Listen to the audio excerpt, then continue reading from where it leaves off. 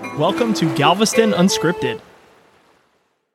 Wooden structures such as this are scarce around the downtown area, as most buildings in the downtown business district were required to be fortified against fire throughout the 1800s.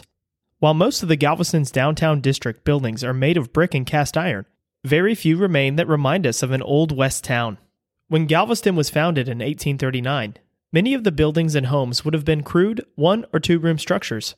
Almost all of them would have been made from imported wood, as Galveston was barren at the time.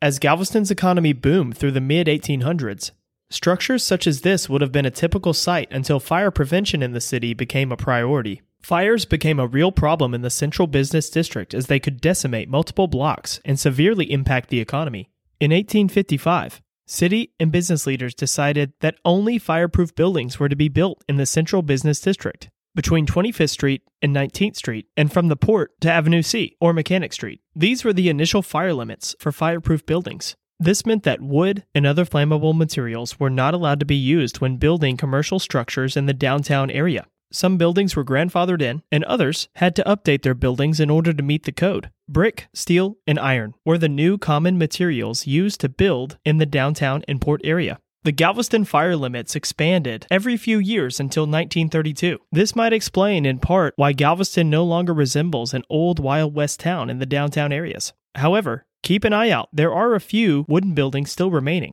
For historic resources or more information, check out the episode description.